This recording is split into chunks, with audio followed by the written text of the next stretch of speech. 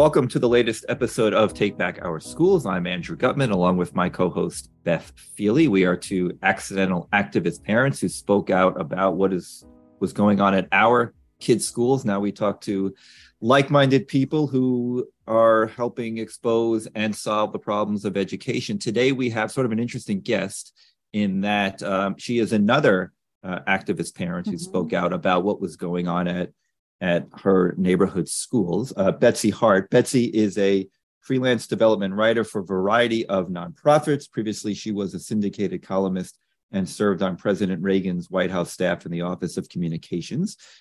Betsy was a founder of a parents group called Parents of New Trier, now I think known as New Trier Neighbors, a local citizen group that keeps an eye on local issues, including school issues in the north suburbs of Chicago. And if that sounds familiar, it is because it is the same organization that our beloved Beth Feely is a co-founder of and is involved with. That organization was born out of a controversy about 5 years ago that we are going to talk about, and was the subject of a very recent, we'll call it an expose in Mother Jones magazine that we are also going to talk about. So Betsy, thanks so much for joining us on Take Back Our Schools. Hey, I'm so glad to be here. Thanks for having me. Welcome, friend. Yeah. So should we start maybe and just kind of go back 5 years ago to 2017 and talk about what started all this hubbub and controversy and organization that was sort of the beginnings of this parents' rights movement, as sort of Mother Jones described it? All right, well, I'll be happy to jump in. Sure. I was a little bit new to the whole schooling system here. I had moved in just a few years earlier. My kids were getting into the local schools, and I received this email it was in 2016 about a seminar day, a racially based seminar day. And I had really not gotten something like this before. And I looked at it from Tim Hayes, who was the assistant principal for I almost want to say student services, I think it was, all that, but in any event. So it just had to do with a clearly really politicized left directed quote seminar day to discuss issues of race, and to have, I always love the courageous discussions, courageous conversations. Of course, the courageous conversations they allow are only those within a certain wing of the left woke ideology. But I wrote back to Tim Hayes and I expressed my concern. I really didn't hear much about it. But then a year later, it started again. And this was in late 2016. And this time I went to a school board meeting and I was shocked at what I was beginning to see, and sort of these racially based exercises that they wanted the parents in the room to do to show us how racist we were and why this seminar was needed. And I guess I said something that night that somebody else in the room, who later became part of our group, noticed, even though she didn't know me. And then she ended up going to Beth Feely and saying, I think there's somebody who's of like mind, but we don't really know who she is. And then Beth, you can kind of take it from there. Does that sound about right? Yeah, I remember that. Yes, a friend of mine and I, because I was not there for the 2016 version. I did not have a kid at the school, but this second one I did. And I remember talking with this friend, and she said, there was this really well-spoken woman who, gave a great speech, expressed a lot of what I was thinking. She had red hair. And I said, that's Betsy Hart. And so that's how I remember making that connection. So yeah, it was the three of us plus another. And we formed Parents of New Trier to really get information out about this seminar day that they were putting on. And importantly, I think that, we wanted to get information out, but it wasn't until after we had gone to the school and said, could you please give some balance to this day? This is very ideological, one-sided, and they just were not representing views of, independent, let alone conservative people on this issue of race. And so that was where that movement was started. And that they refused to listen. we were these gadflies to them. We were these silly parents to them. And this was long before this movement really happened all over the country. So we were of no interest to them. They met with us because they wanted to be able to say they did. And how many of there were you? I mean, you started with 3, but how 4? Okay. At first. Yes. And then it grew. I mean, I will say at the time, we had no idea how people really felt. Because again, this is 5 years ago. We are still in the throes of the very politically correct culture that really thrived, during the, early 2010s. And so it was a little difficult. I mean, we just had no idea how people would react, but it did definitely grow over time. And so there was, a core group of 20 to 30 that were kind of there. And then we did a petition, which grew into the hundreds. So there were far more people out there that agreed with us than the initial 4. Right. But it was definitely around a kitchen table and, people who were not political activists, but sure learned quickly, what was involved with making our voices heard. We learned pretty quickly what some people thought. So we had people coming to us and saying, I so support you. I cannot say this publicly. So that was sort of in and of itself kind of instructive. But then we learned very quickly what the local community thought. And the, if you will, the, what do we want to call them? The sort of the doyens of the local New Trier community who style themselves as the know-it-alls and the conduits to the local school boards and such. And they started firing back and being not just angry, but duplicitous, mischaracterizing us, the usual stuff.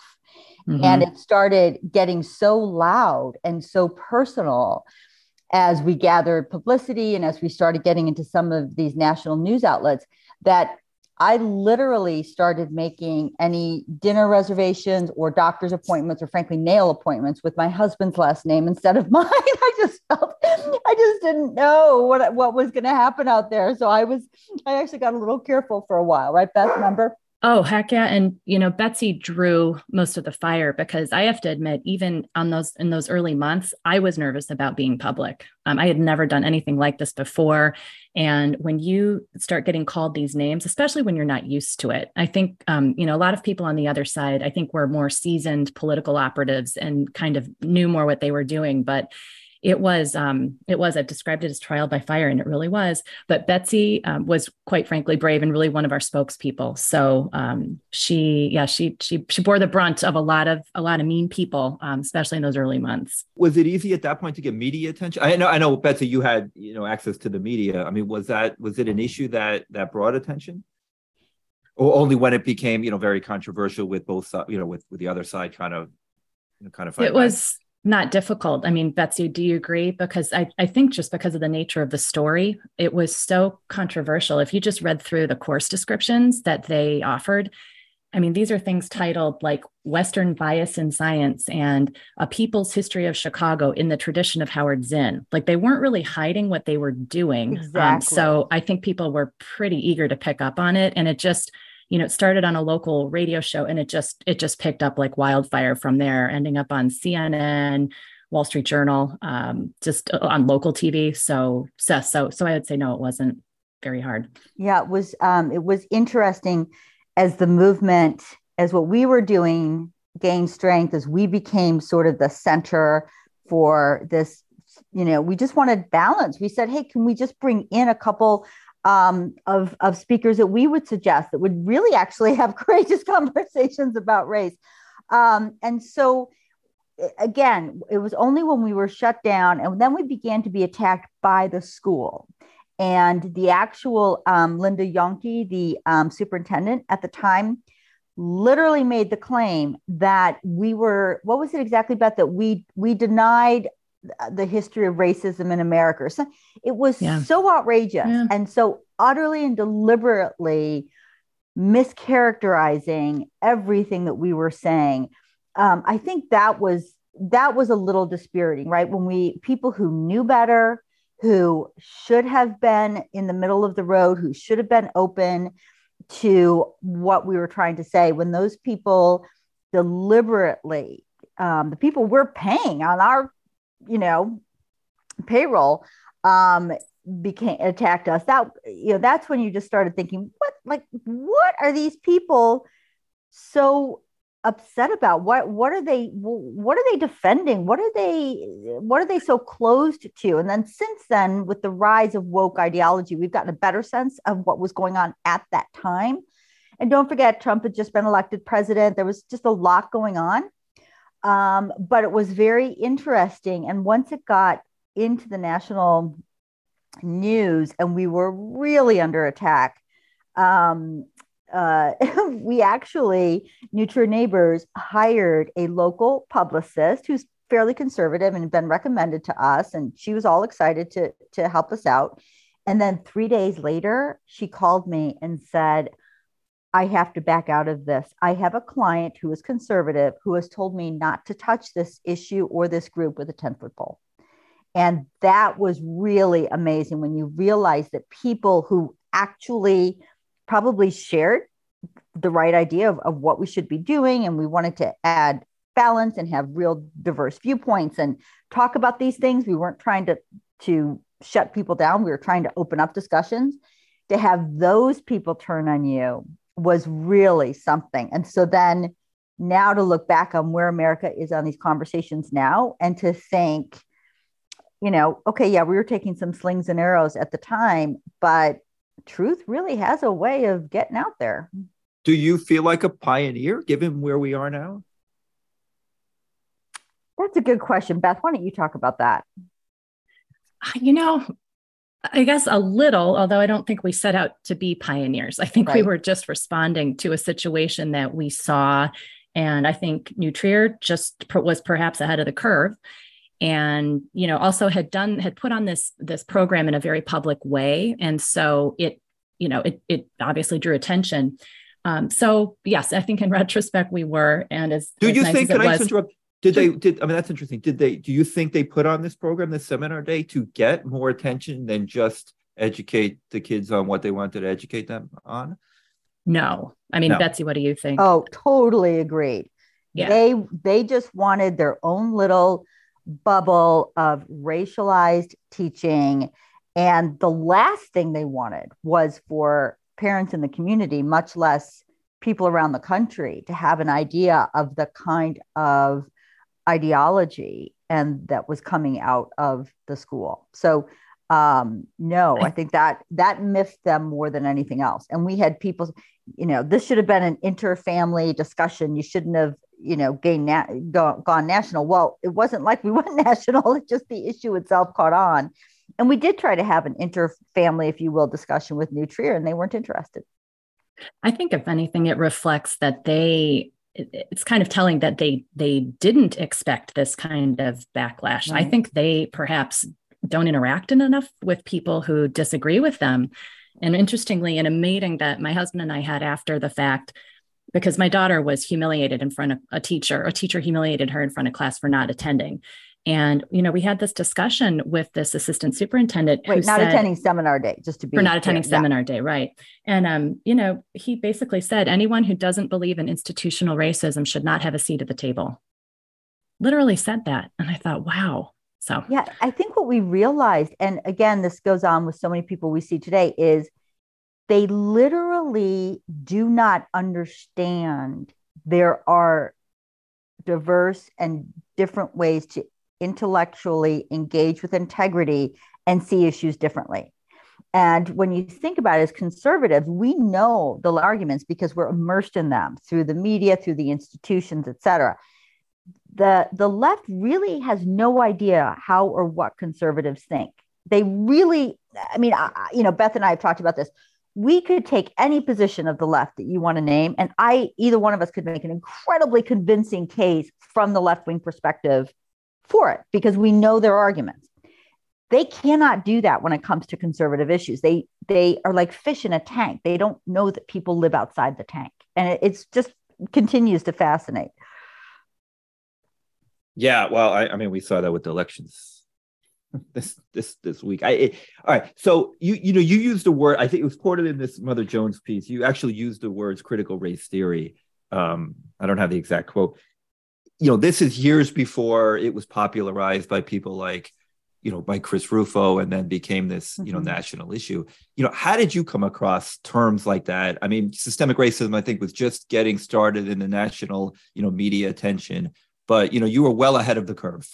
Well, I think it was a couple of things. First is I've been around the movement for a million years. I come from some academic lineage that follows these things and sort of talked about them.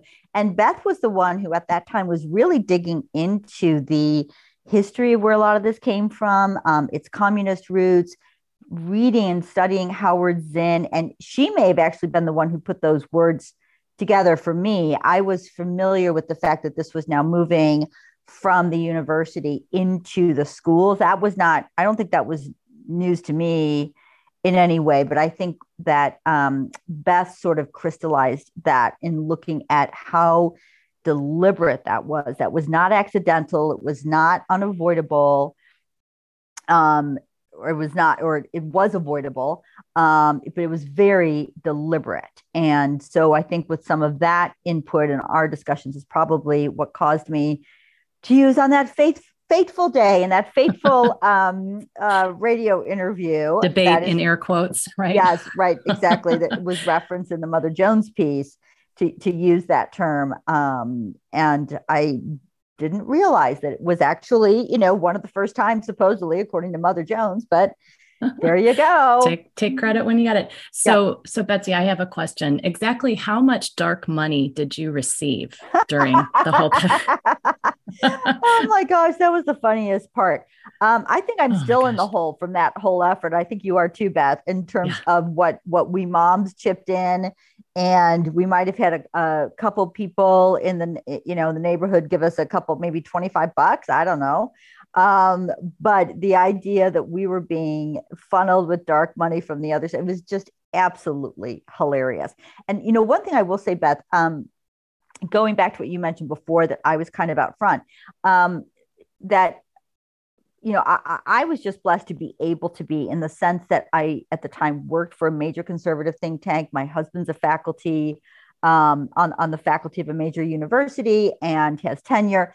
People like us should be the ones who are out in front, because there are people. We had somebody on our group who was a local business person and could not reveal who she was. And we understood that. And so those of us who were frankly in more safe positions, now I wasn't really safe from my kids being upset with me, but I think even they years later have come around to respect what we did. But in any event, I'm just imploring those who have those positions of safety to use their voices, because there are lots of people who genuinely can't in our culture today. Do you think it's easier now with all that's going on for those people to speak out, or harder, or the same as it was back in 2017? I don't know. I mean, I think that's a good question. Beth might have a better feeling on that. I certainly think it's easier and faster for people to get canceled today. Yeah, but I think I find more people willing to speak out, even people who are a little reticent to do so. And I just want to piggyback on something that you said. Clearly I was one of those people. I felt like I had to stay behind the scenes, and then gradually, it just, I forgot it. I don't think it was intentional, but it became known. And I have to tell you, I would not go back. I would actually encourage people to make that effort and stand up for what you believe in, because it is a much better way to live. And yes, as long as you are doing it in a, fact-based, professional way, no ad hominem attacks, just, wanting to have discussions. If anything, we need more people to do that. And it really, it's energizing. I think it is perhaps a little scary, but it's really, I think the key to really moving the needle on this issue is that I appreciated Betsy being out there at the fore, but we need more people backing the Betsy's up. Well, and Beth, you were so quick to just jump into that lane. And then we got to the point, further down the road where I would kind of say, okay, Beth, maybe we could hold back. No, I'm kidding. No, but it was great. It was great to see that. And two other just quick things I want to touch on in whatever time we had. One is that pretty soon there was a school board meeting that had to be moved to, now we see this, but this was not seen at the time. This was only a few years ago. moved to the largest auditorium of the school because it went from being a couple dozen people to school board meeting to say, oh, I don't know, 1,000. But as part of that, the other side, which totally was, and again, we were trying to very fact-based, no ad hominem attacks, very gracious. You can look at all of our communications and that comes out. The other side didn't care. They were smearing, they were lying, and they brought people in from around the communities. Remember the nasty woman shirted people? Yes. I remember them. They brought in people to fill that auditorium. They worked to keep our people out. It was very interesting. And then second, there was a group that actually, while accusing us of taking dark money, had actually used this to fundraise for their organization, but they hid the connector button on the internet. So you know how sometimes you have to really dig to find out where the money is going? They said it was going to help their little petition drive, but in reality, it was going, and significant amounts were going to the organization that really was secretly actually getting the funds and promoting their own business. And we have all that on the record to this day. But I'll tell you one less encouraging thing, at least, and then I'll stop talking. You can pick up on any of this that you like, is that following the whole thing, seminar day actually happened. Then there was a local election, and then things settled down. And then I got a call from the new chairman of the board of New Trier High School. And he said, you know what? We realize there's parents out there who are concerned. We want to hear what you have to say. Can we get a small group together and start talking?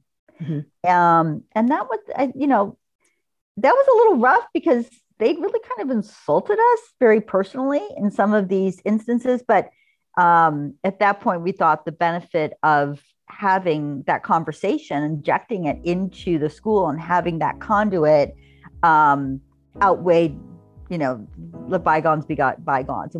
And since then, that really has been productive. We'll be back right after this.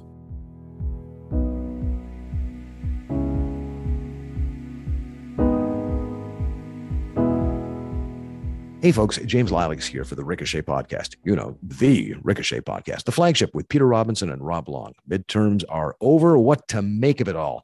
Don't ask us. We've got an expert. We got a smart guy, Luke Thompson. Listen to what he has to say on the next Ricochet Flagship Podcast.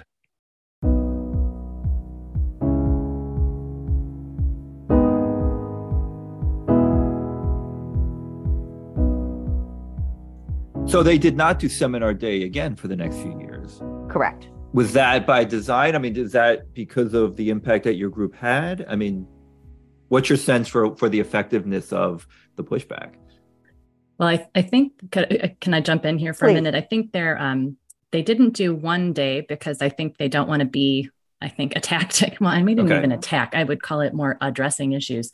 But they've embedded all of the material, and they actually referred to this in this Mother Jones article, which people can read, that they wanted to make it part of daily conversations. So I don't know that that's a total win, but I think it was a recognition that, like Betsy said, that there were other views. And so we also were able to get the school to sign a statement that basically said they think that it's important to honor other views in the classroom. And so that was, I think, a real win as they have these now daily conversations about race and gender and all of these other identity politics types issues.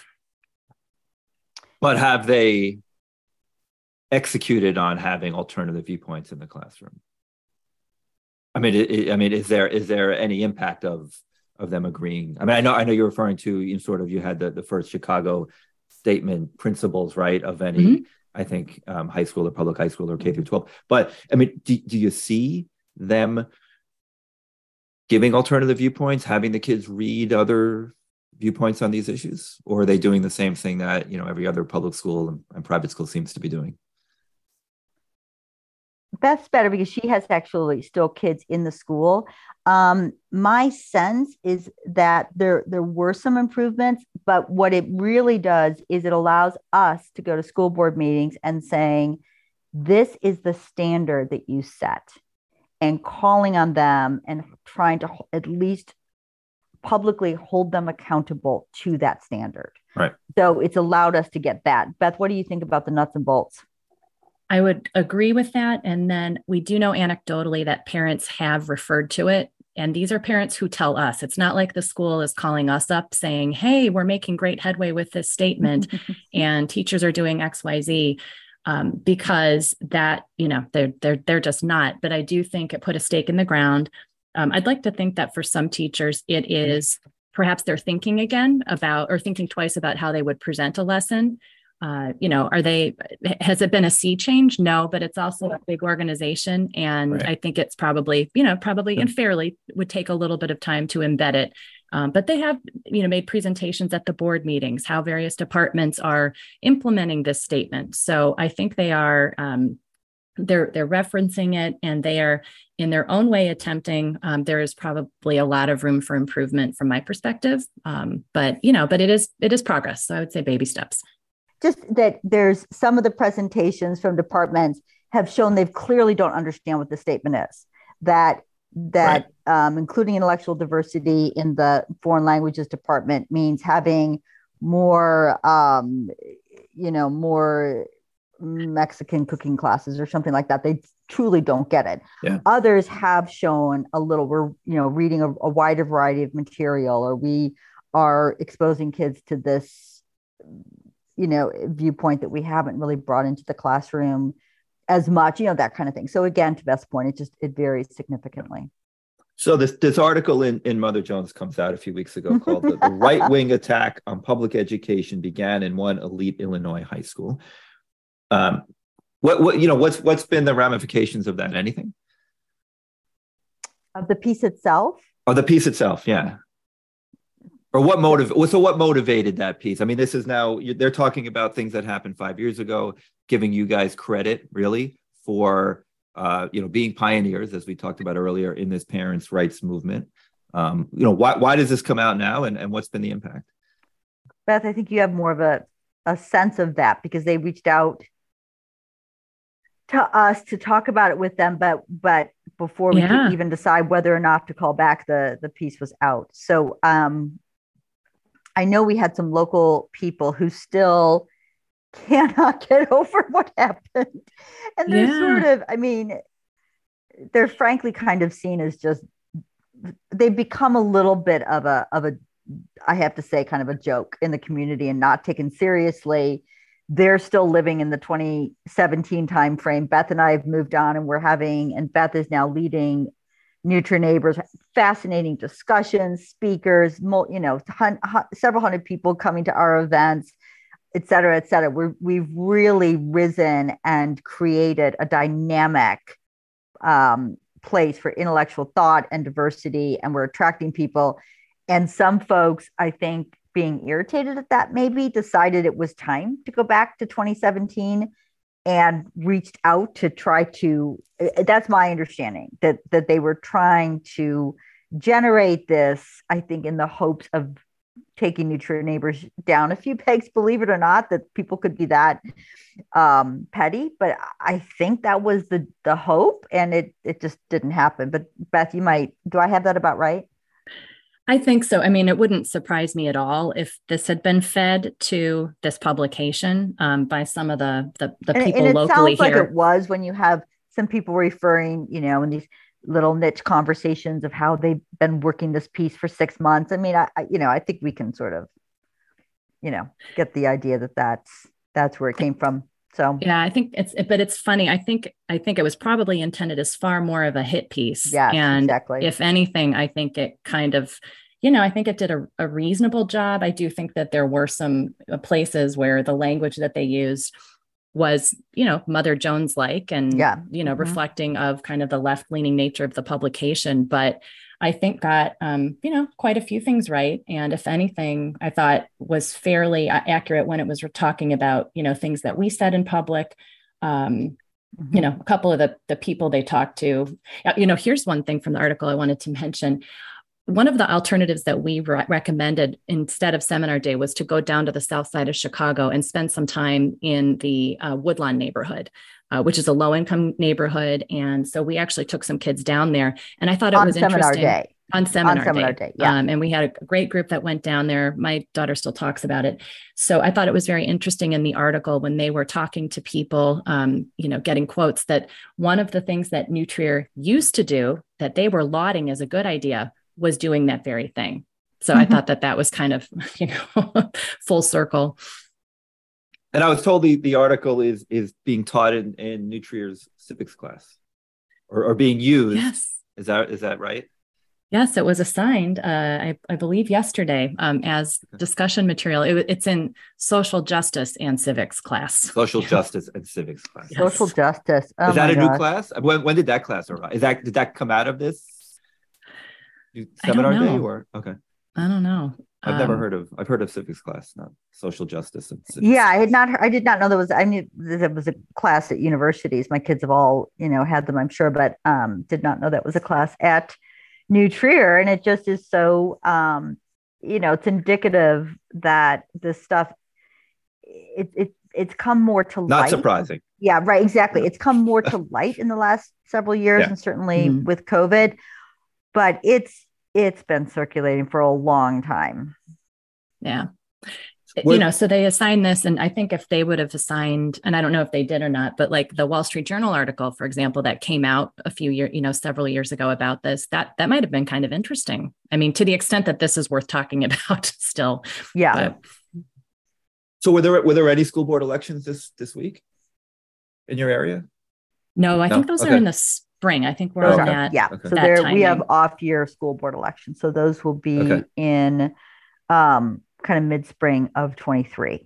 And are they active, like, and politicized like in many other areas now? I mean, is there more attention paid to them than there were a few years ago? There may be more attention paid, but we have a very strange process here that there are caucuses that are kind of self-appointed, but they've been doing this for 100 years. They're kind of these self-appointed, again, the doyens of New Trier Township, and they sort of choose the candidates to run. So it's a very antiquated, talk about, voter suppression or whatever, because they so kind of lock up how school board candidates can be elected that it's not the same free-for-all you're seeing in some other areas. And so that caucus system is beginning to disintegrate, but it's going to take a little more undoing before you'll really see some free and fair school board elections here, where we can make the kind of progress that people in Northern Virginia and other areas have done. Yeah, well, it's Illinois. Right. Well, thank you. Hello, ding ding. Yeah. As a former New Yorker who just moved to Florida, I see the differences. Very good. So I have a question, Betsy, in a self-reflection mode. Do you think that we should have done anything differently 5 years ago when we went about this? I think we could have crafted. I think we were a little naive in how antagonistic those woke folks in place were going to be towards us, and how willing they were to lie about us and talk about this dark money. I don't think we anticipated that. I think we anticipated, frankly, kind of good faith arguments and discussions and so forth. I think we anticipated that. I don't think we anticipated the ugliness from the other side, and also I don't think we anticipated that how many people were so upset about Trump winning in 2016, and they would use this as a way, one of their first ways, because this was January 2017, one of their first ways to really go vitriolic and crazy and do the whole sort of, resistance movement. They used us as a vehicle for that. So I think we did not see that coming. Had we, I think we might have been just a little more deliberate, proactive in our messaging. We probably would have lined up a PR firm first. We would have really thought through where and how do we need to be connecting with people in a way that makes sense before the mob awakens. And that would be the one thing I would say we'd be more thoughtful about and less naive. Mm-hmm. So, but it, I think, speaks a little to the, just genuine moms around a table reaction, really, that this was in its roots. So I would agree. It would have been nicer to have been a little bit more prepared for the onslaught. However, right. You live and learn. You sure do. Yeah, you sure do. Have you seen a movement in over the 5 years of this, 5 or 6 years of this organization? Maybe you've seen a movement in parents and their views on these issues, or is it pretty much the same as it was then? I mean, the same, politicized, nature that it was back in 2016 or 17. Beth, why don't you? I was going to say, you want to take that? I think there's been a movement. I think far more people are willing to speak out. I'd love to see more, but I don't know. Even of the ones that don't speak out, let's say, you think there's a shift in people seeing what's really going on, specifically on sort of the race issue, because that was, what launched, your organization, or is it the same kind of left-right split that it was then? I'll jump in here. I think there are more, and we have seen Neutral Neighbors really grow. We have seen people are on waiting lists to get into our events, and they could just be an event with John Cass, who's a terrific local Chicago-based writer.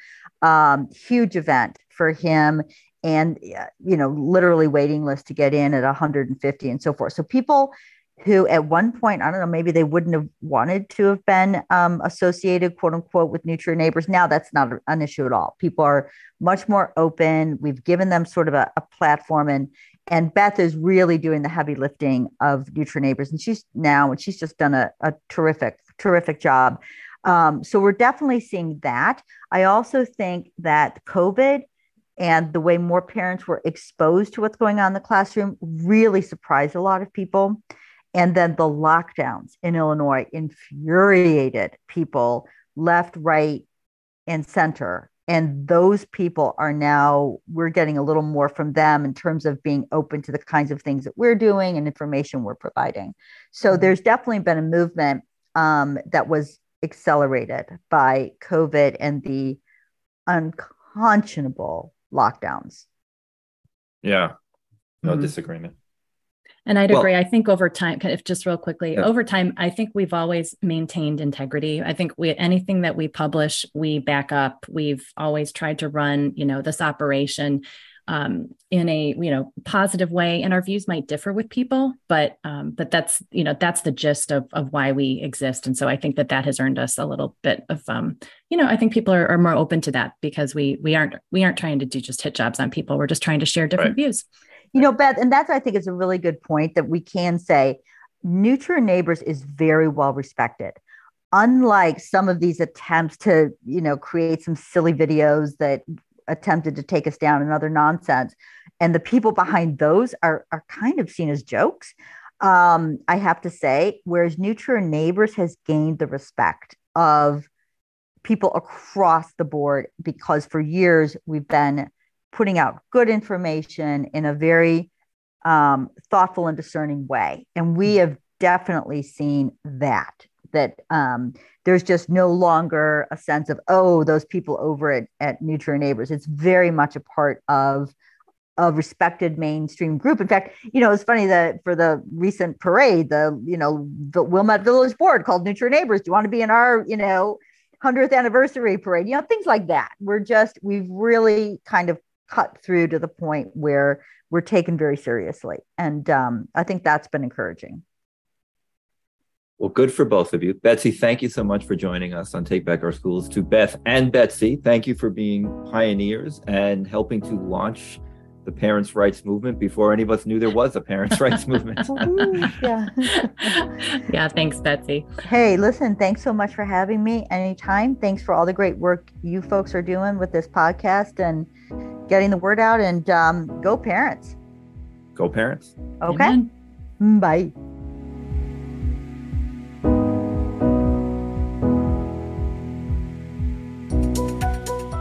I was kind of a guest, kind of a host today. So I'm a little bit on both sides of that.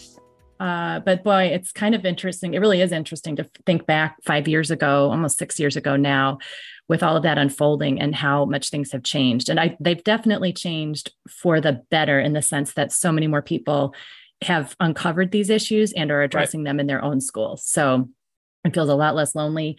And it's good to, I think it's progress. Yes. The question is, how much of an impact are we having in what is really going on in our schools? But listen, these are larger questions. We've said this many times. I mean, this is right. They took decades to march through the institutions. Right. And now we have woken up, and you guys, you and Betsy woke up earlier than most of us and started this, but we have woken up now and have to start doing the reverse. Yeah. And it's going to take a long time. It is. And, some of these topics are really interesting. I was going to mention, people understanding what is it that teachers learn in their ed schools. Yeah. And they learn a lot about people like Paulo Freire, who is a Marxist. And, to say that to your average PTA mom, they'll look at you like, what? And I get that, because it's pretty, it's not known, and it sounds really bizarre, but it just is. So, I mean, you can look at. We talk about civics class, or, in this episode, I've come to the conclusion that civics class should not be about, the founding of America. It really needs to be about the dangers of Marxism. Oh, okay. Well, that is the much more important message. It probably should be both, but I realized that is the much more important. Now, obviously, with the the signification of history, we've had Marxist history being taught for a generation or more in our schools. But if for legislatures and for governors and for people like Ron DeSantis who really want to mandate, let's say, or have alternative viewpoints or mandate teaching about American history, I think the much more important lesson is the dangers of communism and Marxism, because I don't think kids get that at all. No, and I see that's reflected in the positive views that we were talking last episode with Jeremy Adams of how many young people have a more positive view of socialism than capitalism. Yeah. And there are implications. We were, I think earlier before that we went on air, talking about how many 18 to 29-year-olds broke Democrat in the recent election. Yeah. And I think they are largely being raised on a lot of these issues or these ideas, and they are not getting balance in the classroom. They are being taught, by a teaching class that has largely been trained by some of these figures, critical theorists and postmodernist thought. And, Paulo Freire, I really encourage people to go look him up, because it is Pedagogy of the Oppressed is probably the most influential book for teachers in the education world. And I think that most people would probably not agree with a lot of his ideas. And so. And this is effectively where the oppressor-oppressed dichotomy came from that we hear so much about today. I mean, my view of this combination of sources, but yeah, kind of all of the above kind of go there. And and so, and you hear it. And I think one thing that would be helpful for parents to understand is that you hear things about, looking at things through various lenses of, race and gender, and that very much descends from the Freirean thought. If you look at how people are, kids are taught critical thinking. And I think a lot of us take that to mean like you are taught to weigh, the merit of ideas to arrive at a conclusion. There's a school of thought that says, actually, it's a lot more about raising a critical consciousness so that you can basically, critique society to the point where you tear down the institutions and create new ones that will finally be fair. And that really is, it really is a part of some of the education these teachers are getting. And so, oh yeah, for sure. Well, so my view of this is this: you had these you call them Marxist. I don't want to use the word philosophers because that kind of gives them too much credit. But they realized that Marxism, in that the workers, the proletariat, are not going to rise up. It didn't happen because capitalists have made things better for everybody, but they still wanted a revolution. So they needed an alternative to the workers rising up, and they found it in identity groups. And that's where a lot of this came from. And through the institutions, it wasn't going to be economic, it was going to be cultural. Right. And so, yes, so that is definitely something that I was, I started reading about in about 2017 in the aftermath of it, during and in the aftermath of it, and have learned a lot since then. And so, I'm happy that we have a way to share this with parents. And there's a lot lot more for people to learn. But yes, groups like ours, New Turn Neighbors, are trying to do our part locally. And and there are a lot of great people that are involved in this fight, including you, Andrew. All right. On that note, you want to wrap up? Sure. Thank you again for listening. And if you enjoyed today's show, please share it, give us a positive rating wherever you access your podcasts, and also please join us again. So on behalf of my co-host, Andrew Gutman, this is Beth Feely, and we'll be back soon with another episode of Take Back Our Schools.